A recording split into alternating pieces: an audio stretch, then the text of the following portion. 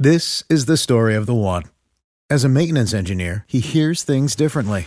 To the untrained ear, everything on his shop floor might sound fine, but he can hear gears grinding or a belt slipping. So he steps in to fix the problem at hand before it gets out of hand. And he knows Grainger's got the right product he needs to get the job done, which is music to his ears. Call, click Grainger.com, or just stop by. Grainger, for the ones who get it done.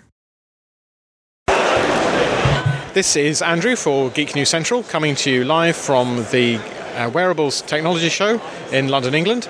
I'm with Theo from Athea. They produce wearable glasses for the enterprise. Theo, why don't you tell us a little bit more about what you can do for industry? So what we're doing is really taking smart glasses and turning them into a interactive computing experience, and really focusing right now on the enterprise use cases. People who are out there fixing and assembling, doing repair, maintenance work on the manufacturing floor as well. Also, people who are out there surveying things. So whether it's construction, whether it's insurance side of things, kind of measuring, going through a process of documenting various different workplaces, and also the treatment side of things, which is all the healthcare applications.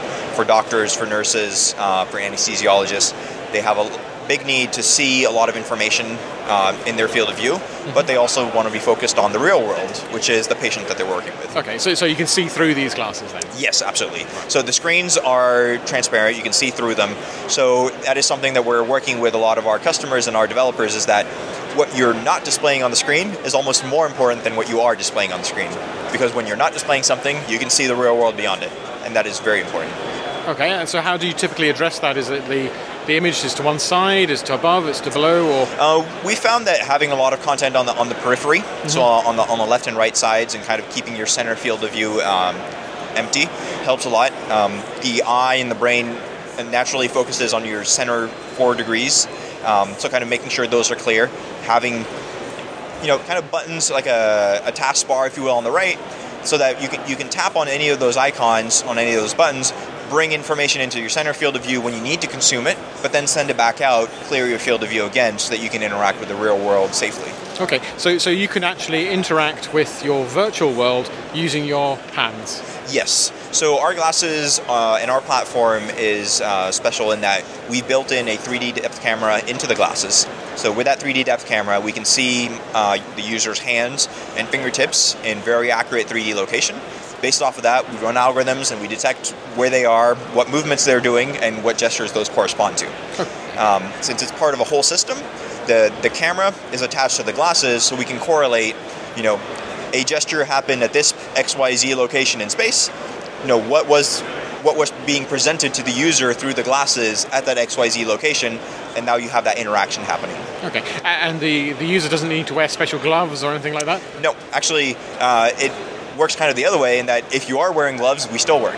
So you can have bare hands, you can have surgical gloves, you can have work gloves, all gestures will be detected and work regardless. Very good. And what sort of applications have you already seen with this? So I said most of the applications that we've seen is really in the field service repair. So having checklists, having task flows for various different processes they need to do. Say you're going out and it's an oil and gas application, you need to repair a pump on a pipeline. You have a set of instructions both on the safety side and on the actual maintenance side that you need to follow. Kind of having those on your side so that you can always have them in your field of view while you're performing the work. Okay, and what do you need with you when you're out in the field to drive the glasses? Are they self-contained, or does it need a laptop? Or It's completely self-contained mobile device. So fundamentally what we tell people is it's just Android. Obviously it's a little more than Android, but at the base it's an Android device. It has a battery, has a Snapdragon right now on our developer kit, has a mobile processor, has Wi-Fi, has Bluetooth, has all the capabilities and all the sensors that you would find in a standard Android device. Okay, and this is obviously a business-to-business proposition. Primarily, absolutely. Theo, if people want to learn more about your product, do you have a website they can go to? Absolutely. Go to www.atheaair.com and you'll find more about both our glasses and also the software platform that we have for enterprise. That's great. Look, thanks very much. Thank you. It's lunchtime at Tim Hortons, and we're serving up a special deal just for you. Our new $5.99 lunch deal includes your choice of any lunch sandwich and a side of crunchy kettle chips. Because what's lunch without a little crunch? And the sandwich choice is all yours, like a ham and Swiss, Chipotle chicken wrap, BLT, and more, made to order just the way you like it. Tim Hortons' new lunch deal. Simple, delicious, and just $5.99. Now that's a good deal. Only at your neighborhood Tim's. U.S. only. Price and participation vary. Terms apply.